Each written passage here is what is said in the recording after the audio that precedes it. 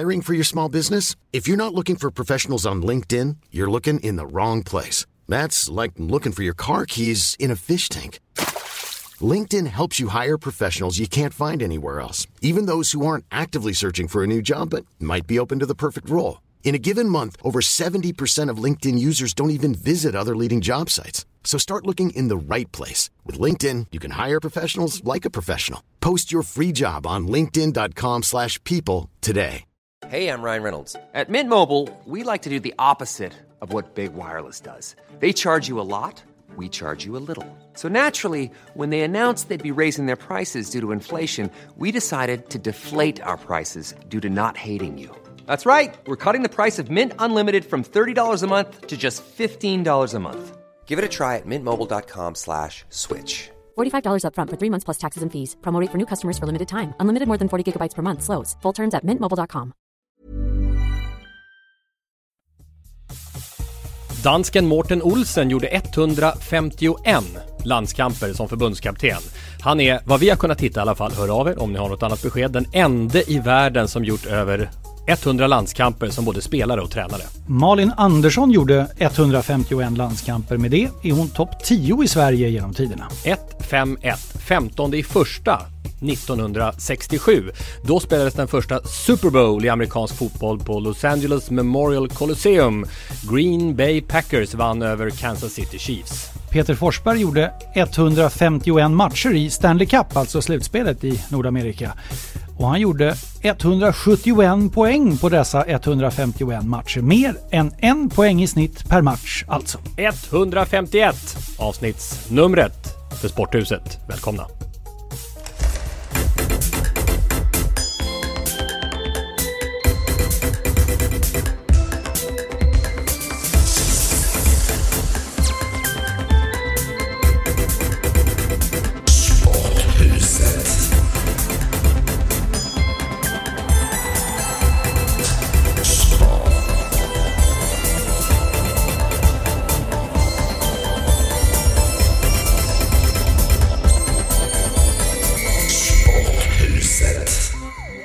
Lasse och Tommy här och Jennifer V-grupp är tillbaka, det är vi glada för. Hallå. Hallå, ja, jag är också jätteglad att vara tillbaka här.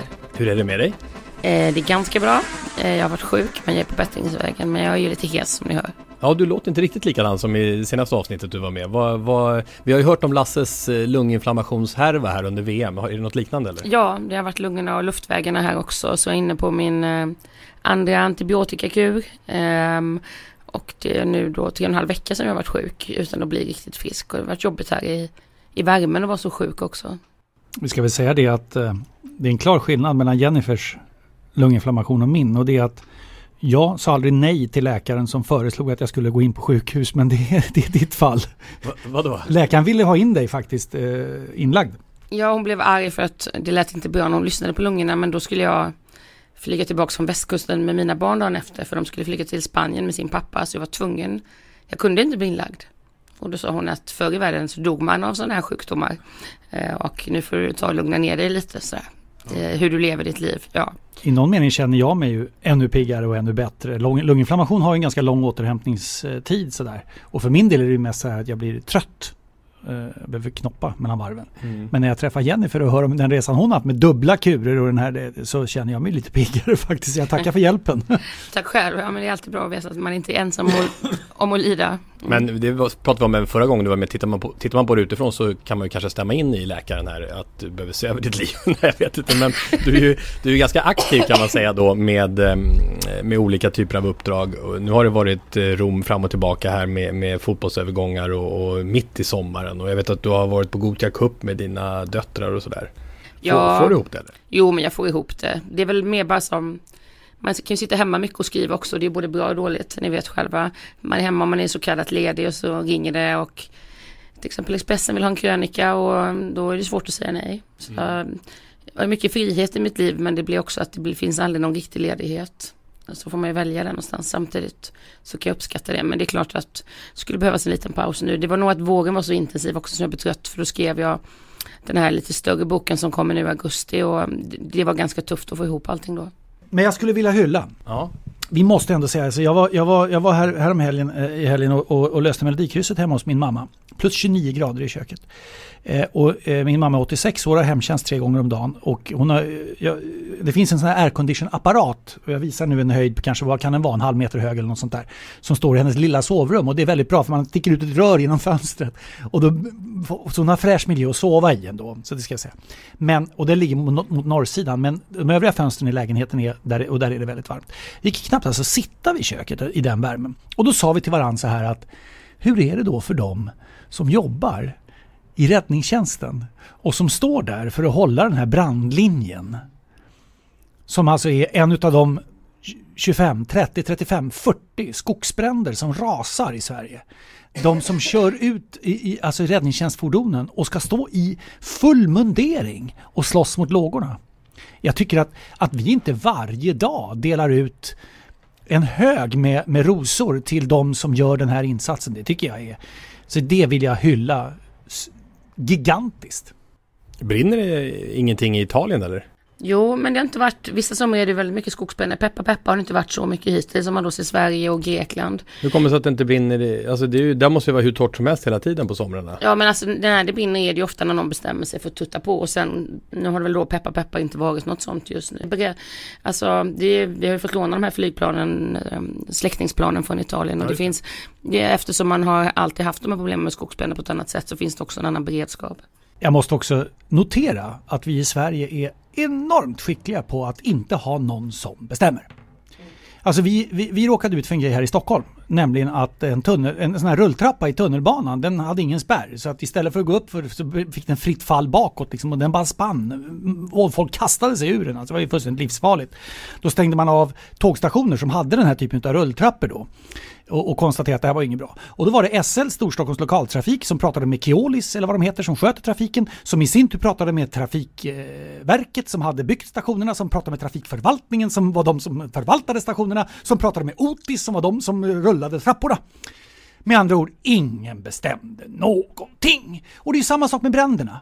Försvarsminister Peter Hultqvist pratar med inrikesministern och justitieministern och statsministern, och de i sin tur pratar med Myndigheten för samhällsskydd och beredskap, och de i sin tur pratar med landstingen, som i sin tur pratar med länsstyrelsen, som i sin tur pratar med kommunerna, som i sin tur pratar med räddningstjänst, som i sin tur pratar med...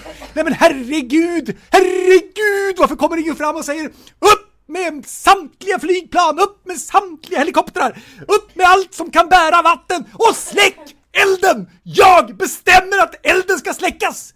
Nej, det ska vi utreda. Tommy Lee Jones är jagad, du vet. Ja. Tommy Lee Jones är jagad. Han säger så här: ni ska dit, och ni ska dit, och du ska dit, och ni ska dit. Listen up, ladies and gentlemen. Our fugitive has been on the run for 90 minutes. Average foot speed over uneven ground, barring injury, is 4 miles an hour. That gives us a radius of 6 miles. What I want out of each and every one of you is a hard target search of every gas station, residence, warehouse, farmhouse, hen house, outhouse, or doghouse in that area. Checkpoints go up at 15 miles. Your fugitive's name is Dr. Richard Kimball. Go get him. Men man får inte vara så i Sverige. Det är ju, alltså det är ju baksidan av vår superdemokrati, eller hur? Eller hur, det ska diskuteras in till förbannelse. Och det mest allvarliga är väl att vi hade de här bränderna redan 2014 och att på 4 år har det inte hänt, för att tala klarspråket, skit. Det är det som är allvarligt. Nu pratar man om nya utredningar. Sluta utreda och agera istället, som du säger, Lasse. Sverige borde kanske ta rygg på dig när det gäller AC. Och så det som Jennifer pratar om, att vi måste där. Du vet, ett av dina favorithotell, Elithotellet där i Göteborg. Suveränt. Ingen aircondition. Så det är ju därför, och inte det kanske, om vi trattar ner varför folk är så pressade nu, så är bristen på det faktiskt rätt stor del i det. Ja, men jag håller med dig, för det är ju problemet, för att det är lika varmt utomhus i södra Europa, men när du kommer in så är det svalt. Exakt. Det är svalt på jobbet, det är svalt i offentliga byggnader, det är svalt i många färdmedel, det är svalt på sjukhusen. Du sover för att det är svalt. Deras hus är dessutom byggda för det, med mycket mer eller mindre fönsterluckor, AC. Man blir tokig här nu också med våra stora fönster som släpper in ljuset på vintern. Jag hade 34 grader inne igår. Man blir tokig. Så jag håller med dig. Går vi nu mot varmare tider så måste det komma in oss. Vi är på förskolor, skolor, sjukhus och så vidare. Men du vet, det är Trafikverket eller Banverket och sen måste du prata med SJ och du vet, det är infrastrukturministern och du vet, det är inte så lätt att lösa den här frågan. Sporthuset 151.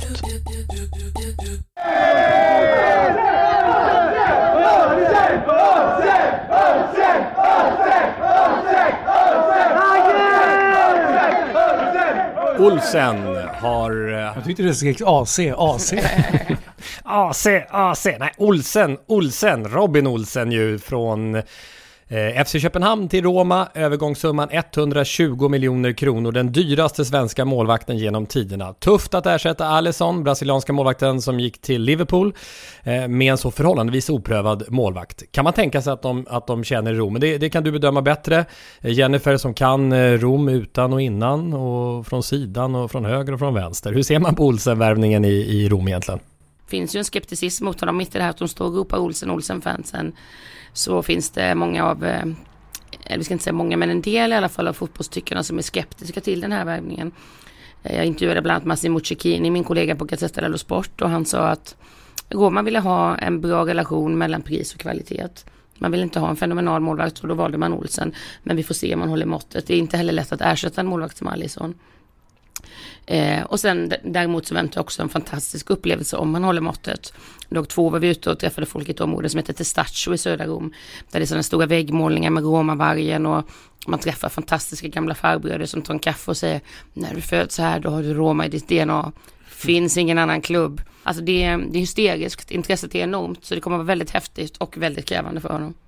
Jag gillar ju den här miljön med du satt med Massimo Cecchini. Ja, med en espresso på en trattoria i och det verkligen, det doftade ju Rom, om nu Rom doftar något särskilt sätt så gjorde det genom bilderna. Men också innehållet. Därför att det han signalerar tycker jag är en ganska ska säga välgörande skepticism. Så här, vi får se vad den här affären är. Roma har ju precis valt den här vägen, den här balansen, den är tydlig. Roma har sagt vad de vill ha så att det har jag inga problem med. Men Olsen är i någon mening oprövad från Malmö FC Köpenhamn. Förvisso Champions League-erfarenhet men ändå. Och VM-spel. Så att det finns en skepticism i det som jag tycker är sund. För det ska vara den typen av frågetecken på den här typen av övergång. Robin Olsen har ju mycket att bevisa när han kommer till en sån stor klubb. Roma topp 3 i ligan. Är det 5 år i rad eller någonting sånt? Vad skulle du säga att Romlaget står i näringskedjan i Serie A just nu? Ganska högt. De har ju varit med och nosat i toppen några år nu. Och så de är med i Champions League och de satsar hårt. Juventus är på en egen nivå som är väldigt svårt att komma åt. Men de är ändå med där, Roma. Och även som klubb så satsar man ju. Man vill bygga den här nya arenan även om allting tar tid. Är du ute på Trigoria, deras träningsanläggning som har byggt ett nytt mediecenter. De har börjat kunna engelska, sådana saker. För att Roma har alltid satt en ära att vara den här klubben där det viktigaste är Rom. Det lilla och det nära, men nu har man börjat inse också, vill man vara med på toppen måste du också börja satsa stort och internationellt och försöka förena de här två sakerna. Och kan de lyckas med det fullt ut så är det en väldigt, väldigt intressant klubb. Någonstans känns det ju som att den italienska fotbollen Serie A fick enorma bekymmer i kölvattnet utav muthärvorna och de här problemen och Juventus fråntogs ju titlar och så vidare och så vidare. Och någonstans får det kan påverka av att Robin Olsen går dit, kanske av ryktet som säger att Emil Forsberg ska gå från Bundesliga till Serie A också, till samma klubb Rom. Men också värvningen av Cristiano Ronaldo som ju är... Den är ju game changer. Ja, kanske. verkligen. Vilket ju gör att Serie A kommer ju på en helt annan nivå i någon mening. Nu kanske Juventus blir kraftigt överlägset i ligaspelet och det är möjligt. Men det sätter ju också en ny ribba för de andra som vill utmana. Och även andra delar av Italien då, som du beskriver att det är norra Italien som har varit dominerande. Det är sant, och intresset i Sverige för Serie A, det har verkligen pendlat över tid. Den kommersiella tvns inträde runt 1990 och då någonstans känns det som att svenskarna fick upp ögonen för Serie A ordentligt och det blev en riktig skjuts. Vad heter det här programmet? Uno Kryss Due, va? Och alla svenska spelare som var i Serie A då, stjärnspelare som verkligen ville dit. Det var dit man skulle. Kenneth Andersson, Claes Ingesson, Johnny Ekström, Glenn Strömberg med flera. Intresset maxat då också i Sverige. Och sen ner i diket som det känns senaste decenniet, va? Och tv-kanaler som tvekar kring sändningsrätt sändningsrättigheterna. Så är det ju nu också. Men frågan är nu om med de här grejerna som händer här nu, Robin Olsen, Cristiano Ronaldo med mera, om det kommer hända saker också på den svenska marknaden. Men jag tror att det är på väg tillbaka mer, men det har alltid funnits intresse för CA. Däremot bland många journalister, det vet ni också, så finns det en extremt stor fixering på Premier League. Man kan engelska, det är vad man är uppvuxen med. Så att det blir också ett lite självspännande piano att redaktionerna har i mina ögon för stor bevakning av Premier League och för liten bevakning av till exempel Serie A. Även under de här tuffa åren tycker jag att det är inte rimligt att man bevakar så lite, ändå en intressant liga där fotbollen också är en livsstil och ett väldigt speciellt land. Så att jag tror att det är på uppåtgående. Cristiano Ronaldo betyder jättemycket och det händer väldigt mycket. Det är också intressant att ha Napoli nu i söder som också är så hett, och de Mancini som ny förbundskapten, har lite nystart. Italien har 4 lag i Champions League igen. Så det känns verkligen som att nu händer det grejer. Jag tycker att man är på väg tillbaka dit där man förtjänar att vara ett land där fotbollen är så otroligt viktigt för så många i vardagen. Men alltså den här passionen som du pratar om, Jennifer, och som du också skriver om en del i Rom, finns inte den i alla italienska storklubbar? Är det specifikt för Roma? Vad skiljer sig Roma? Hur skiljer sig Roma från andra storklubbar på det sättet? Men Roma är ju, eftersom det är den största klubben i Rom, så är det väldigt speciellt. Och ju längre söderut du går, desto mer får den här passionen. Och du ser även i Neapel så. Spelarna kan ju inte... I Milano och Turin kan spelarna ändå gå ut och röra sig lite på stan, och så det kan de nästan inte i Rom och Neapel, inte för att de skulle bli liksom så mycket påhoppade som att de skulle bli ihjälkramade. Och det är liksom, det är en sån enorm kärlek, men det är också enorma krav och väldigt lite tålamod. Så Robin Olsen måste direkt inleda bra, göra bra matcher. Det kommer finnas ett tålamod på typ 3 matcher. Sen kommer det börja storma, och det är egentligen helt orimligt. Det finns ingen riktig sans och balans, men där är det så enormt känslostyrt.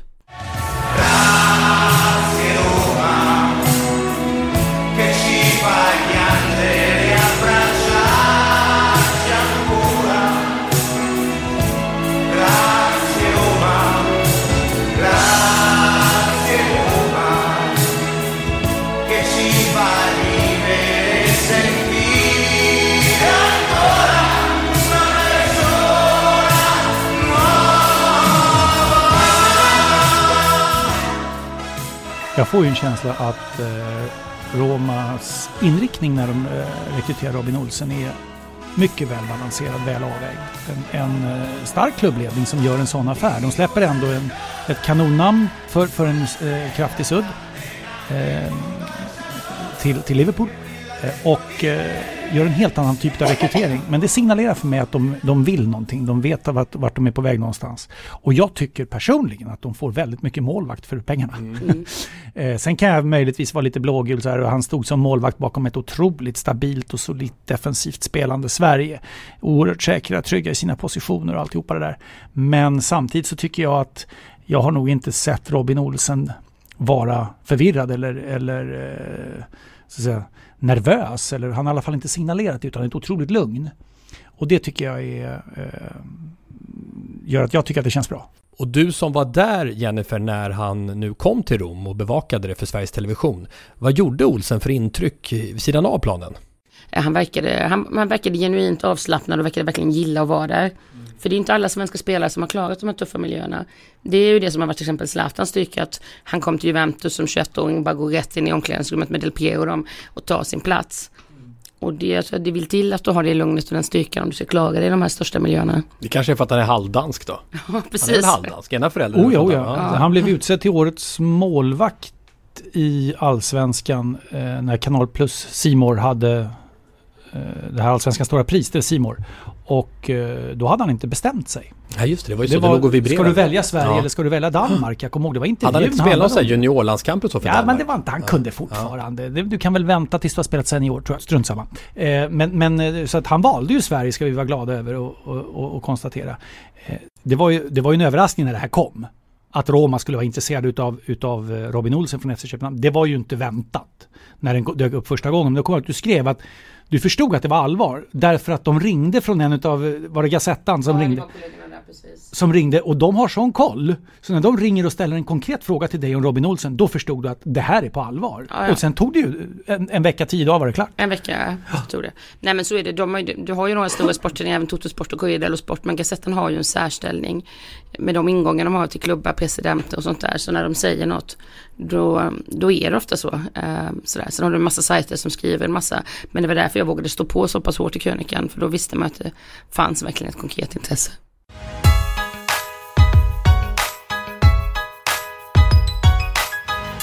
Högt i tak i Sporthuset.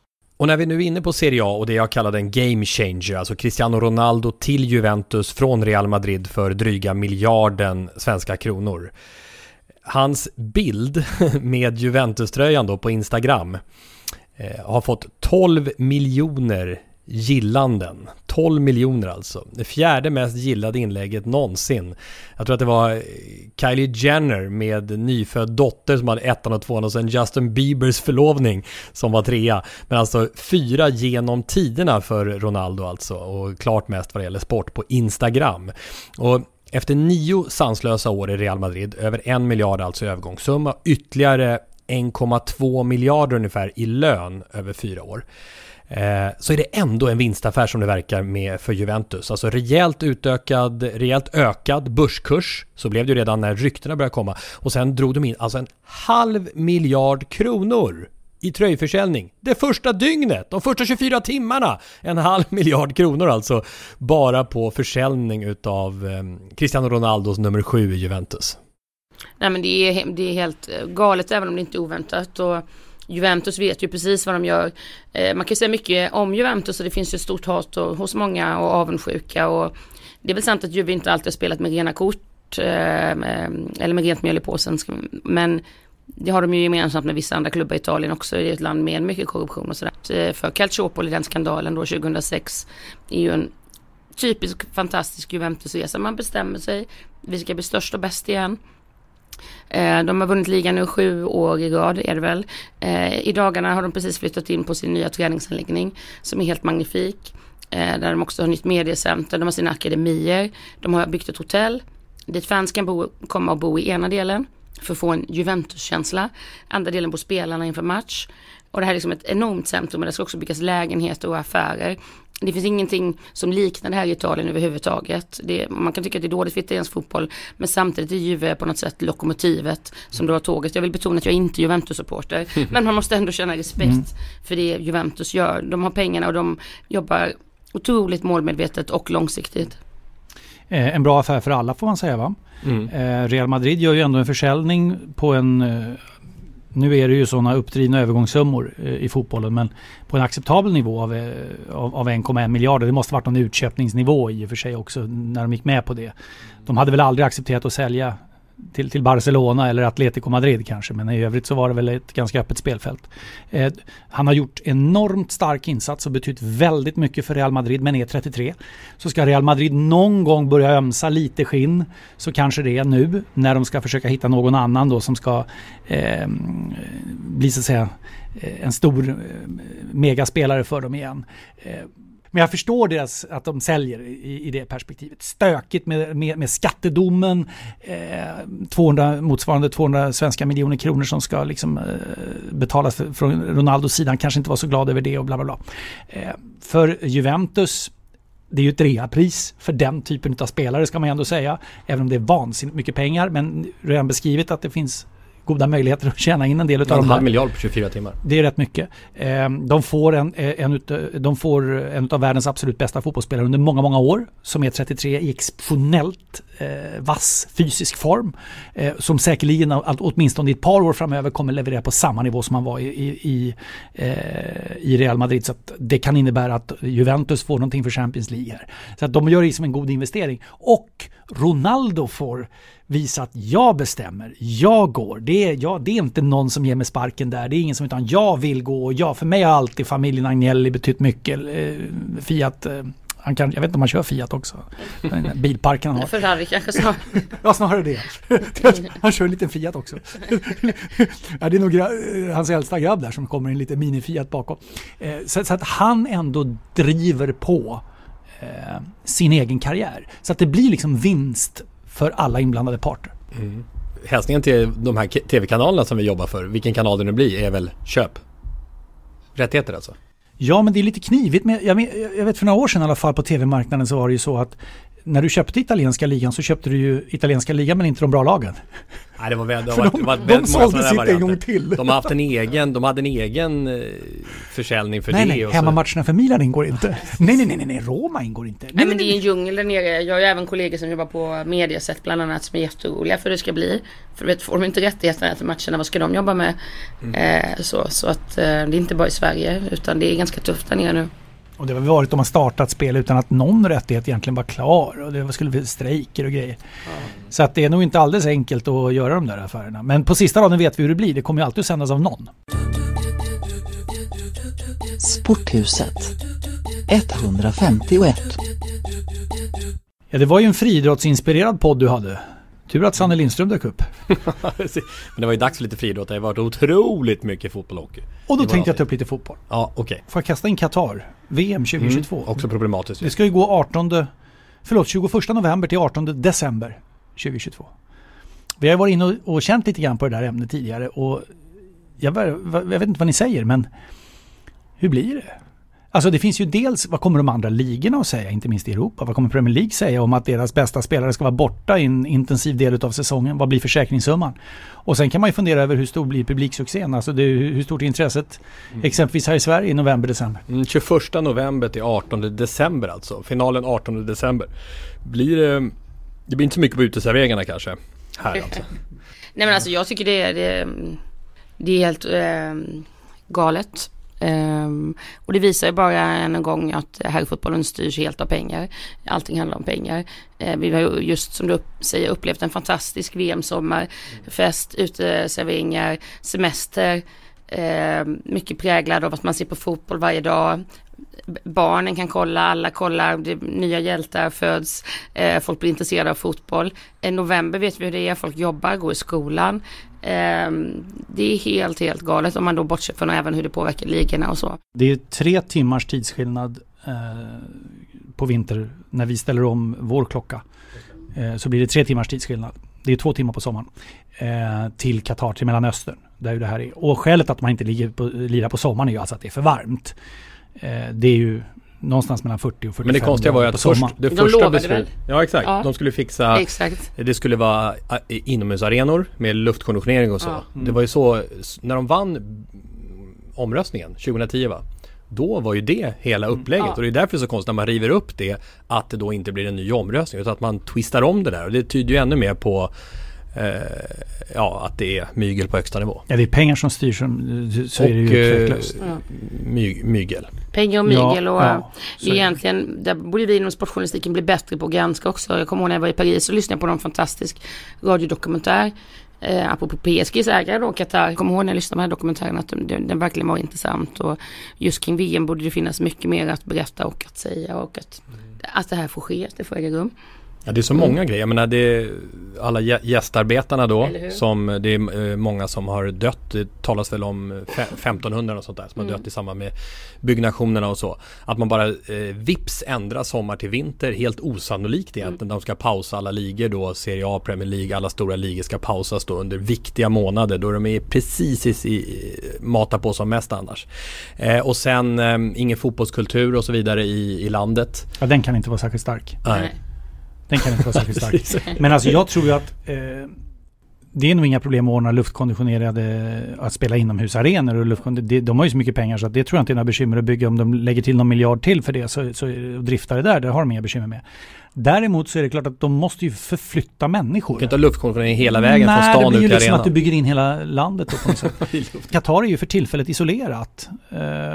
Grannländerna vill ju inte ha med dem att göra och det är ju ett Saudiarabien har ju mycket tydligt tagit ställning mot Qatar och då har Saudiarabien på ena sidan så vet vi att Iran ofta är på den andra. Och det är ju ett lite spänt generellt läge. Verkligen. Och Vi vet ju inte heller om det blir 32 eller 48 länder. Det var väl någon som sa att de har inte riktigt bestämt sig för om de ska köra ett VM-kval och öppna för 48 länder redan. 2026 blir det ju så, men om det ska vara så redan 2022. För blir det så 2022, då klarar inte Qatar av det själv. Då måste de bjuda in andra länder och då blir det ju riktigt knivigt. Eftersom de andra länderna har slutit sig emot. Så att, det är ett men han Infantino, är han halvitalienare på något sätt? Eller? Alltså Gianni. Det står att han har liksom också han har italienskt medborgarskap, men han är född i Schweiz. Han har någon koppling till Italien, jag vet inte hur. Ja, men det var ju det fantastiska samtalet också för den italienska fotbollsförbundets ordförande då var det när nu inför playoffen, inför returmatchen på San Siro, så ringde ju Tavecchio upp Infantino och sa nu alltså ha koll på domaren. De håller på att smälla av, vad ska han göra när han får ett sånt samtal? Liksom otroligt pinsamt för honom. Jag tror om det var Gazettan som skrev om det först. Vad säger ni om det här samtalet? Och Janne bara, vi förväntar oss att allt går korrekt till. Så med det korkade telefonsamtalet har han ju omöjliggjort alla möjligheter. Väldigt korkat. Det är på något sätt den bilden man har utav hur det ska gå till. Jo, men det är besannas ju verkligen där. Den besannas tyvärr, och jag älskar Italien och italienarna, men det finns ju en annan korruption, och där försöker man utnyttja sin makt också som stor fotbollsnation. Så det är väldigt skönt att det inte fungerar och väldigt bra att det kommer ut, och en eloge till de italienska journalisterna som naturligtvis då publicerar och inte döljer det här telefonsamtalet. Ja, verkligen. Ja, så många var ju vansinniga på Tavecchio som gjorde något så ofattbart obegåvat. Han hoppades man ju lite på då efter Blatters haveri, Sepp Blatter. Men jag tycker inte han gjorde något starkt intryck när han kom i någon sån här volontärmunkjacka då i den här presskonferensen på fotbolls-VM och sa att vi är just nu alla lite grann volontärer då. Säger det som en superpamp som sitter där som tjänar 14 miljoner om året.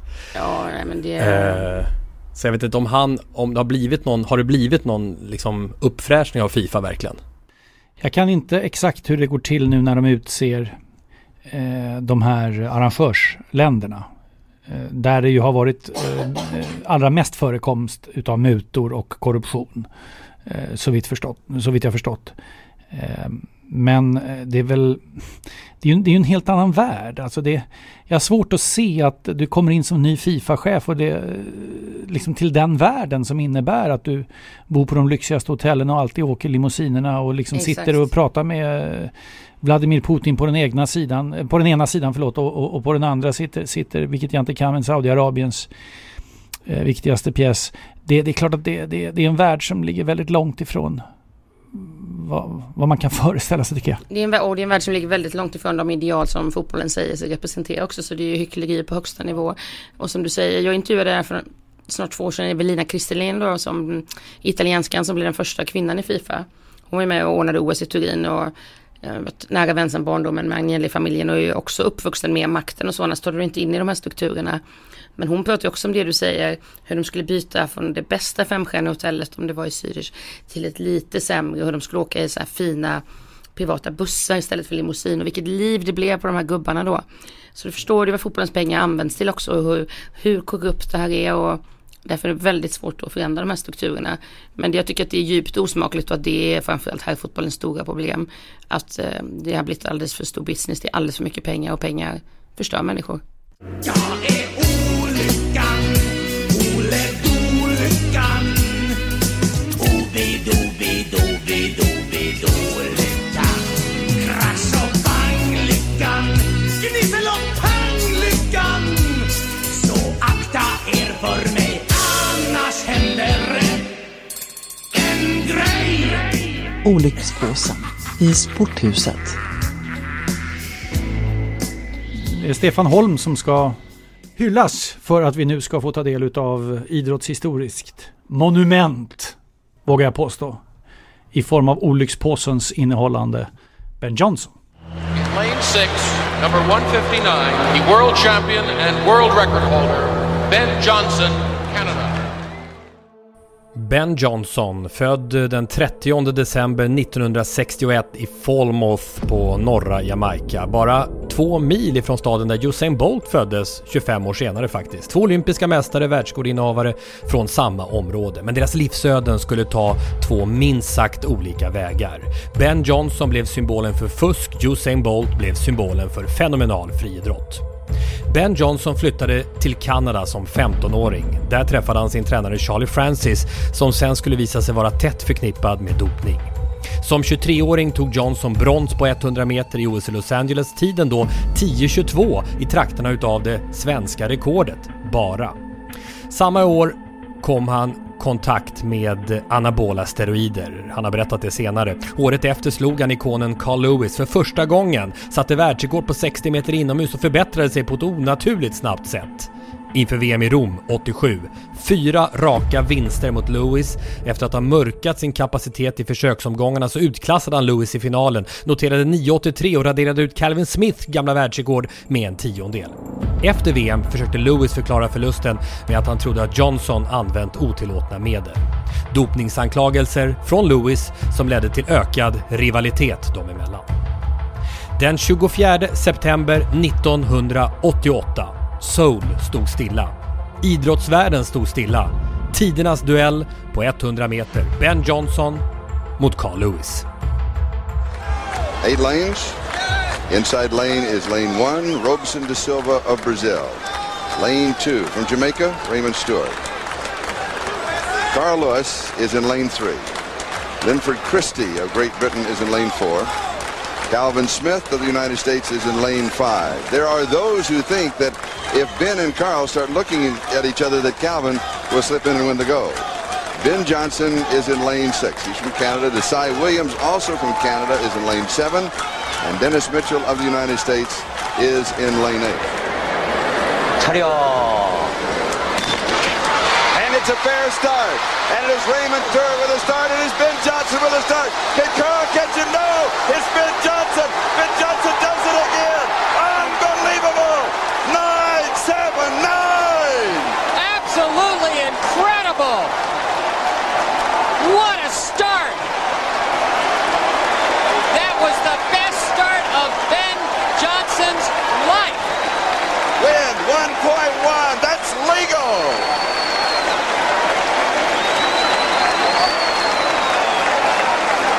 New world record. Incredible. It'll be the most dramatic story out of these Olympics or perhaps any others. It says Ben Johnson of Canada has been caught taking drugs and stripped of his 100 meters gold. It's the urine sample of Ben Johnson, Canada. Athletics 100 meter. Collected on Saturday 24 September 1988. Was found to contain the metabolites of a banned substance, namely stanozolol. It's an anabolic steroid. We're acutely aware of how devastating this news will be to millions of people. The people of Canada and Jamaica in particular have been elated since the 100-meter final. And today that joy will be replaced by pain. I wish there was something that I could say or we could say that would relieve that pain, but there is not. And I assure you, though, that the heartbreak is shared by all of us who are part of the Canadian Olympic team. Det sista där var kommentaren från chefen för den kanadensiska OS-truppen 1988. Direkt efter skandalen. Världsrekord OS-guld till Ben Johnson. Carl Lewis chanslös i finalen. 3 dagar senare så briserade ju alltså tidernas värsta OS-bomb. Världens snabbaste man var dopad. Ben Johnson testades positivt för den anabola steroiden stanozolol och fråntogs både guldmedaljen som gick till Carl Lewis och världsrekordet. Johnson blev sen också av med världsrekordet från VM i Rom året före 1987. En hel värld rasade mot den fuskande kanadensaren som så många misstänkt och som varit baktalad. Det var han ju ända sedan genombrottet. I hemlandet Kanada blev chocken som störst. Det kallades ett domstolsförhör i direktsänd TV där Ben Johnson tvingades erkänna alla sina tidigare dopningssynder. Och Johnson bar ju många synliga spår av dopning, extremt muskulös kropp, nästan onaturlig explosivitet och så hans varumärke, de gula ögonvitorna när han stirrade in i världens tv-kameror och som var en av de kända bieffekterna av att använda anabola steroider. Det var första gången, det var alltså det första jag lade märke till när vi hälsade på varann. Så sa Carl Lewis, hans gula ögon inför den stora OS-finalen. Det visade sig att Ben Johnson varit dopad under flera år ju. Den enkla anledningen till att han åkte fast i OS, det var att en skada tvingat honom att ta en sista dos anabola steroider 2 dagar senare än hans personliga läkare Jamie Astafan rekommenderade honom att göra. 26 dagar innan mästerskapet började istället för 28, och därför upptäcktes det i kontrollerna. 1991, 3 år efter avstängningen, så försökte Johnson sig på en comeback, och det fick extremt stor uppmärksamhet. Och i sitt första lopp sprang han 50 meter inomhus inför 17 000 åskådare i Kanada. Han kvalade in till OS i Barcelona 92, men där åkte han ut i semifinalen. Men året efter det, alltså 93, så sprang han 50 meter, endast 400 delar över världsrekordet. Och veckorna efter det loppet så kom nästa smäll. Då blev det känt att han testats positivt igen vid en inomhustävling i Montreal, den här gången för testosteron, och Johnson blev ju då avstängd på livstid. Idag bor Ben Johnson i Toronto. Han har efter sin karriär bland annat försörjt sig som personlig tränare och tjänat miljoner på att träna den förre diktatorn Muammar Gaddafis son Al-Sad och dessutom Diego Maradona bland andra. Han har gång på gång sedan det som hände i Seoul pratat om OS-skandalen, och Johnson har envist hävdat att han bara hade otur. Alla i Seoul använde dopningsmedel. Jag åkte fast för att mitt land inte skyddade mig. Jag blev lurad. Men när han pratar i dessa dagar så känner han ju också en viss ånger. And no mothers doesn't want to see the son or the daughter go through what I went through for 25 years. It's not healthy. It's not good mentally and physically. By coming here, I don't know. I feel remorse, but very sad sometimes when I really think about it. But I don't make it a big problem of issue of my life to move forward. I remember what happened, but I still can move forward and accept it and go forward, and that's what it is. Ben Johnson-skandalen blev en ögonöppnare för världsidrotten och friidrotten. Hur stort dopningsproblemet var efter ett 80-tal där förbjudna preparat ju var snarare regel än undantag. Och det var ingen hemlighet att öststaterna hade sina statligt kontrollerade dopningslaboratorier, inte minst DDR som dominerade totalt vid den här tiden och som testade alla sina aktiva innan de fick lämna hemlandet före de stora mästerskapen för att säkerställa att ingen åkte fast. Så Ben Johnson var ju långt ifrån ensam, men han var den som fick ta en stor del av smällen, något han varit ganska bitter över i efterhand. Svensken Arne Ljungqvist var en av de som var mest aktiv i antidopningsarbetet i världen, och han sa på presskonferensen dagen efter avslöjandet, så fick jag frågan om det här var de olympiska spelens död. Jag sa, jag tror att det är precis tvärtom. Det var vad som behövdes för att väcka idrottsvärlden. Det är ingen tvekan om att det här var vändpunkten när det gäller den internationella idrottens förståelse för att man var tvungen att göra någonting åt dopningsproblematiken.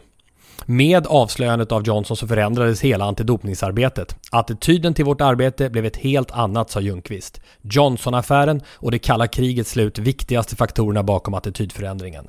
Johnson-skandalen 88, Berlinmurens fall 89, viktiga årtal. Så paradoxalt nog så blev den värsta dopningssmällen i idrottshistorien början på något nytt och bättre. En väg mot en renare idrott. Det här var väl första gången idrotten dog med anledning av doping. Därför att det var ju så det lät då. Det här var ju även om misstankarna ju säkerligen fanns. Men som jag minns det, jag jobbade ju för Radiosporten då på nattredaktionen hemma under OS i Seoul. Och när det här smällde några dagar senare så var det var ju krönikerna handlade ju om att det här var idrottens död. Och det var det som Arne Ljungqvist fick svara på och sa att det egentligen tvärtom tyckte han precis. då. Men han har ju blicken att kunna se det. Men de känslomässiga yttringarna då var ju helt annorlunda. Helt annorlunda. Och den här presskonferensen med detta Stanos och LOL. Här var det en jättefin ljudupptagning. Jag kommer ihåg radioljudet därifrån var inte lika bra. Det var så här knastrigt Mexico City-ljud tänkte jag säga. Men alltså som låter väldigt långt bort och knastrar lite. När det här Stanos och LOL blev världskänt. Stanos och LOL.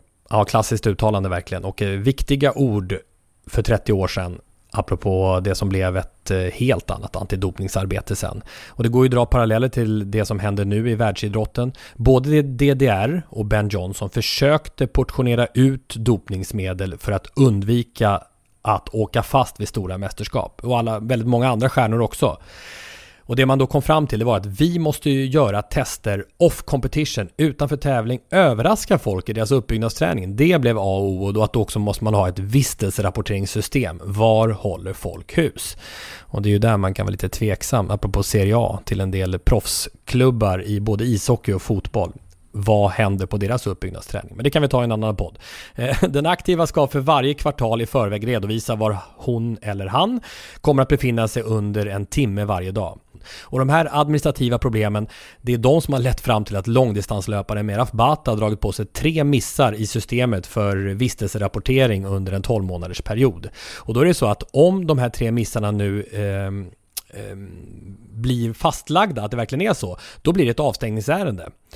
Om dopningskommissionen bekräftar de här 3 missarna. Det här har ju varit en stor grej de senaste veckorna. Svenska friidrottsförbundet har förklaringen klar till varför åtminstone en av de här missarna gjorts och har skickat in den till Riksidrottsförbundet, där också dopningskommissionen finns som sista instans. Och inom några veckor så kommer beskedet nu om hon har gjort sig skyldig till 3 verkliga prickar eller inte. Vi kan prata mer om själva den delen i det hela, men först journalistiken. Aftonbladet gick ut med namn på Meraf Bata på den här misstankenivån, till skillnad från alla andra medier under första dygnet när ingenting var bekräftat. Bata hade inte gått ut med sitt eget namn och Friidrottsförbundet hade inte gjort det, men Aftonbladet, de gick ut med det. Alla andra medier valde att, eftersom det var på misstankenivån, då inte uppge namn. Eftersom ärendet inte var avklarat och så. Och då blir jag irriterad, för jag menar, de pressetiska reglerna, det känns som att de allt oftare hamnar på undantagstillstånd. Det står ju väldigt tydligt där. Överväg noga konsekvenserna av en namnpublicering. I det här fallet en friidrottare som blir tätt förknippad med dopning. Tänk på att en person misstänkt för brott alltid betraktas som oskyldig om fällande dom inte föreligger. Och sen ändrades ju allt då 1 dygn senare då Friidrottsförbundet gick ut med namn. Men det ändrar egentligen inte frågan under det här inledande dygnet, och som gäller ganska många olika typer av artiklar och stora ämnen. Sociala medier kontra gamla medier, om vi uttrycker så. Vad tänker du, Jennifer, om den här namnpubliceringsproblematiken? Ja, men det är en väldigt intressant och väldigt viktig diskussion. Man ska undvika att prata om Aftonbladet som jag skriver på Expressen, utan prata mer generellt, allmänt. Så är det ju nya tider nu med sociala medier, med också med internet sen länge då, med publiceringar flera gånger om dagen, flera gånger i timmen. För var det en deadline om dagen och längre tid att fatta de här etiska besluten. Det är naturligtvis ingen ursäkt, det får inte vara en ursäkt, men däremot har det gjort arbetssituationen, som ni själva vet, mycket mer komplex och komplicerad. Jag tycker så att man måste alltid avgöra från fall till fall. Det finns inga enkla svar. Man har de pressetiska reglerna som du säger, men de skulle behöva uppdateras. Däremot så kan det aldrig vara en ursäkt att det står på Twitter eller att det står på Flashback. De stora redaktionerna med det enorma genomslag man har måste ändå alltid fatta sina egna beslut utan att känna en stress av att redan är ute på nätet. Sen tycker jag att ibland kanske det faktiskt är bättre att gå ut med namn. För när man inte går ut med namn så blir spekulerandet väldigt stort. Man tillåter sig skriva nästan vad som helst. Eftersom man kan det. Har du publicerat namn på någon så infaller genast en större försiktighet också. Så det är inte alltid bra att du spekulerar hej vilt i anonymitet som man gör i Sverige. Och sen går du ut med namnet senare och då har du redan skrivit och gett väldigt mycket detaljer. Så att jag tycker att fågeln är som sagt väldigt komplex. Ser du utomlands i England eller till exempel Italien så kör man ju alltid ut namn och bild och ålder direkt på folk. Det finns inga enkla svar på den här frågan, tycker jag. Men jag tror att vi alla 3 har suttit i olika sammanhang och diskussioner som har handlat med ansvarig utgivare som har handlat om ska vi namnpublicera eller inte. Och det tycker jag är ganska viktigt att det finns ett sånt samtal. Alltså alltså vi alla känner igen det, att det finns ett sånt samtal. Så att det är inte så att det här är tjofaderittan, utan att det finns ett samtal som är i närtid. Jag själv varit med i Malmö FF-spelaren till exempel som figurerade för sexuellt umgänge med minderårig. Skulle man namnge eller inte? Där ansvarig utgivaren fattar beslut. Och jag tycker man ska meddela det när man har haft en sån situation. Oavsett vad det är, så man säger så här att den här diskussionen, det har varit en spelare i den här klubben som har blivit bla bla bla. Vi har haft en diskussion om att namnge och ansvarig utgivare har tagit beslut att ej namnge. Jag tycker man ska vara officiell med att när det har förevarit en sån diskussion och att ansvarig utgivaren fattar beslut, för det är ett ansvarig utgivarbeslut. Med det sagt så menar jag att det är fel att namnpublicera i den här delen. Jag läste dig på Twitter, Tom, jag är helt enig med dig. Och någonstans är det ju bara ett mediehus som namnpublicerar. Alla andra gör det ju inte.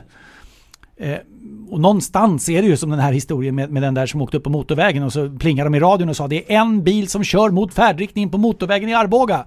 Och vederbörande som satt i bilen vadå en bil? Det är ju flera hundra.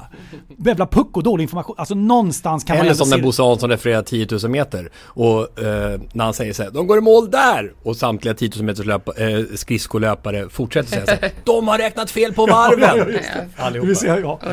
Och där tycker jag publicistiken där har de ansvariga utgivarna förbannat svårt, ursäkta nu svär jag igen, men de har förbaskat svårt att, vad svår de är med, erkänna att de har gjort fel. Eller erkänna att det ens kan vara så att de har gjort fel. Och det tycker jag, där finns det nästan alla ansvariga utgivares tangentbord skäl att fundera över.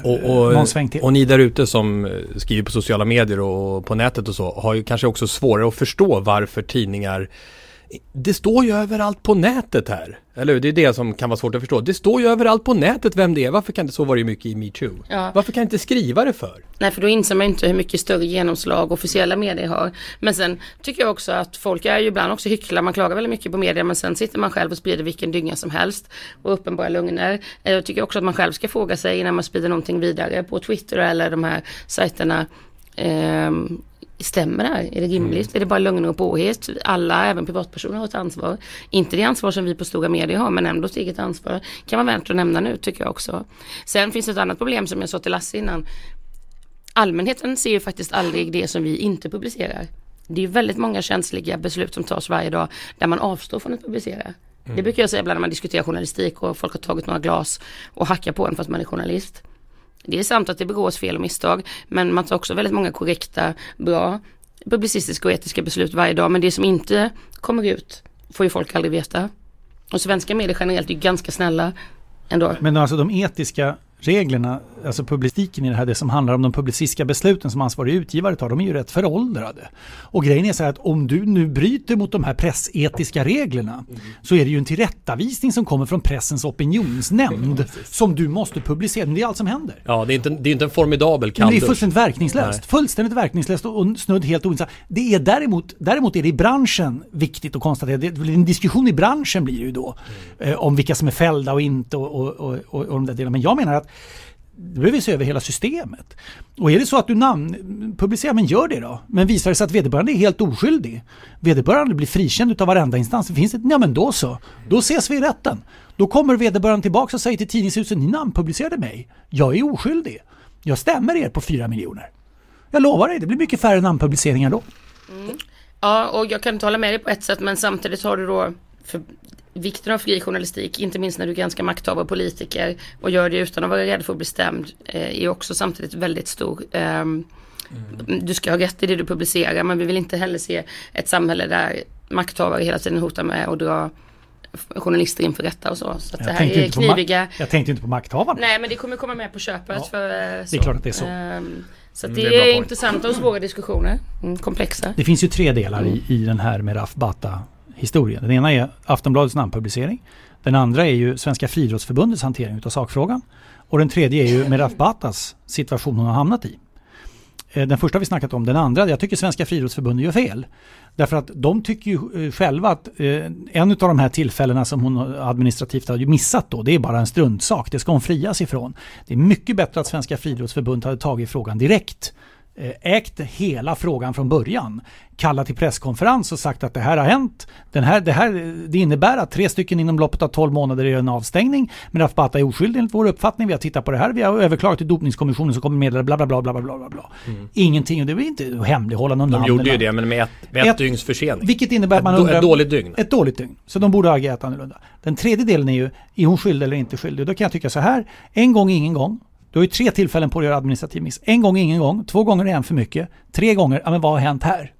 Regelverket är ju i dopningshänseende tydligt. Och det gäller faktiskt alla. Det håller jag med om. Ja, det som hände var ju att förbundet skrev i ett pressmeddelande i samråd med Raf Bata då att man har gjort en ansökan om omprövning och skickat till dopningskommissionen. Och i den här begäran så har man förklarat då varför rapporteringen inte har fungerat. Flera av de här är personliga, till exempel kopplat till läs- och skrivsvårigheter, olyckliga sjukdomsfall, och andra är rent administrativa, såsom inloggningsproblem och kompletterande rapportering via mail, skrevs i det här pressmeddelandet. Och då har vi hamnat liksom i den andra änden utav skalan. Ben Johnson, den värsta utav fuskar, anabola steroider, OS-final och så vidare. Och så då det som kommer ner på det här med rapporteringen. Men vistelserapporteringen är ju också nyckel för att man ska kunna göra de här typen av oannonserade tester. Så det är klart, blir det 3 prickar, även om det finns förklaringar, så kommer ju Miraf Bhatta bli avstängd, och så måste det ju fungera faktiskt. Så måste det fungera, och vi minns ju vikten av varit. Kom ihåg till exempel OS 2004. Jag var i Aten, jag antar att ni var det också. Det som hände där, med Katarina Tano och... vilken soppa det var. Ja. Det var en olycka. Ja, motorcykelolycka. De fejkade en motorcykelolycka. Deras 2 stora hjältar som skulle vara med på invigningen. Kantero skulle ju tända elden. Precis, det var ju då det blev den här snedseglaren som du pratade om. Det var ju någon sån här vindsurfare som... Ja, det var en överraskning. Och det är ju det är ett oannonserat test. De kommer till dem och de sticker iväg och fejkar olyckan och hamnar med vilken skandal. Så att, eftersom jag också, precis som när jag avskyr allt vad doping heter, så de ska finnas på platskontrollerna. Det är ju så systemet måste funka liksom. Och så. Sen är det olyckligt om det då ligger läs- och skrivsvårigheter eller vad du säger bakom, men ändå så måste reglerna vara samma för alla. Det är ju tuffa papper, men det gäller ju alla. Den aktiva ska varje kvartal i förväg redovisa var man befinner sig varje dag. Va? Men alltså när jag har varit mycket verksam inom innebandy som en del känner till. Och där var det 3 spelare, landslagsspelare som lirade hos oss, som hade den här vistelserapporteringen som grund. Och det som hände var just en sån här sak. Nämligen att vederbörande hade angett sig vara hemma. Då kom de på en oannonserad kontroll klockan 6 på morgonen. Det var bara det att portkoden funkade inte då. Den slog liksom på först klockan 7. Så de kom inte in. Vilket ledde till att då fick vederbörande en prick. Ja, såna saker. Och då kommer alltså ett officiellt brev. Och det är ingen liten historia det här. Det kommer ett officiellt brev från dopningskommissionen som liksom meddelar att du har icke varit där du skulle vara, bla bla bla, något protokollsutdrag där. Och att du liksom är fälld med en prick. Och upprepas det så kan det leda till... Och vi blev ju alldeles darriga. Alltså, det var ju krismötet i följd av detta. Och det var ju egentligen en administrativ miss då av möjligheten att göra 3 under en 12-månaders period. Men hela klubben stod ju upp i innebandyn där då. Och liksom, hur kan vi undvika detta? Och vad kan vi... Och ringde och hade oss. Det var liksom en stor affär. Och då menar jag, det här är ju en världsstjärna i en jätteidrott. Som uppenbarligen inte bara en gång och heller inte bara 2 utan har gjort den här missen. Och då tycker jag så här att här finns det ju skäl att samlas ett gäng och konstatera att vi måste nog hjälpas åt här. Tråkigt för svensk friidrott som precis nu får en liten skjuts, och nästa vecka alltså när den här podden kommer ut här, så nästa vecka så är det friidrotts-EM där det finns goda medaljmöjligheter för flera. Vi såg den här Karlstad Grand Prix där vi sände den förra podden, avsnitt 150 från Andreas Kramer, ett monsterlopp sen när han satte svensk rekord på 800 meter. Han kan ta medalj. Angelica Bengtsson kan ta medalj. Mondo Duplantis är ju nästan guldfavorit i stavhoppet. Daniel Ståhl. Jo, men Miraffatas administration har väl ingenting med det här att göra? Nej, men jag bara säger att allt det här... Men blanda inte ihop de här. Nej, men allt det här var en positiv skjuts för svensk friidrott, så får de det här bakslaget. Ja, men jag tycker inte man behöver... Det här är ju...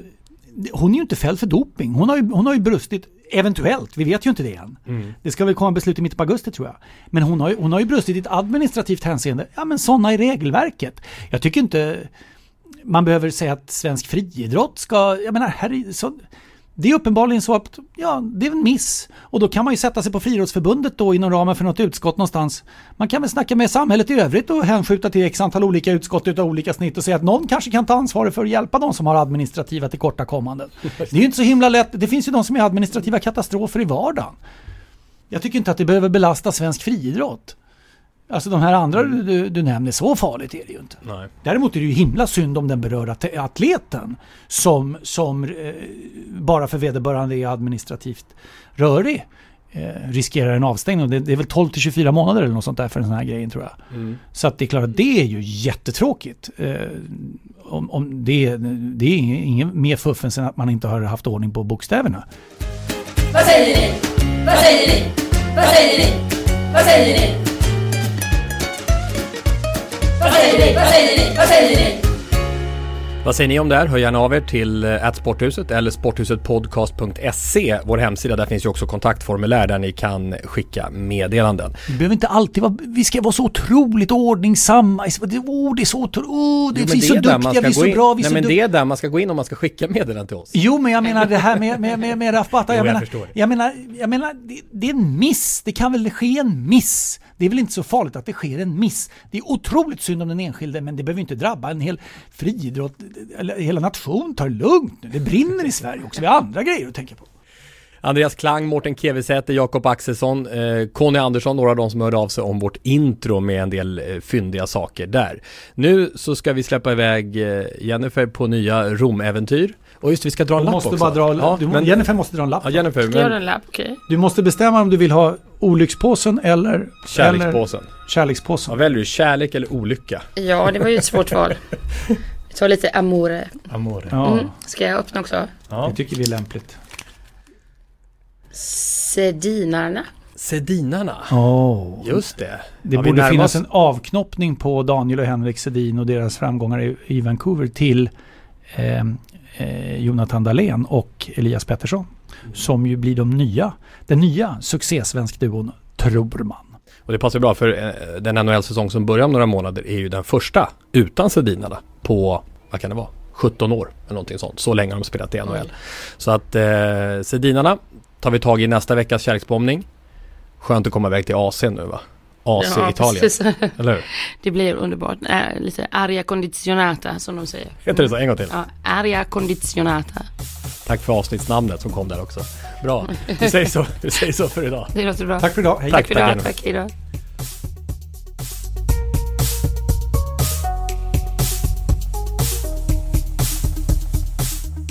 Sporthuset produceras av Tommy Åström och Martin Söderberg.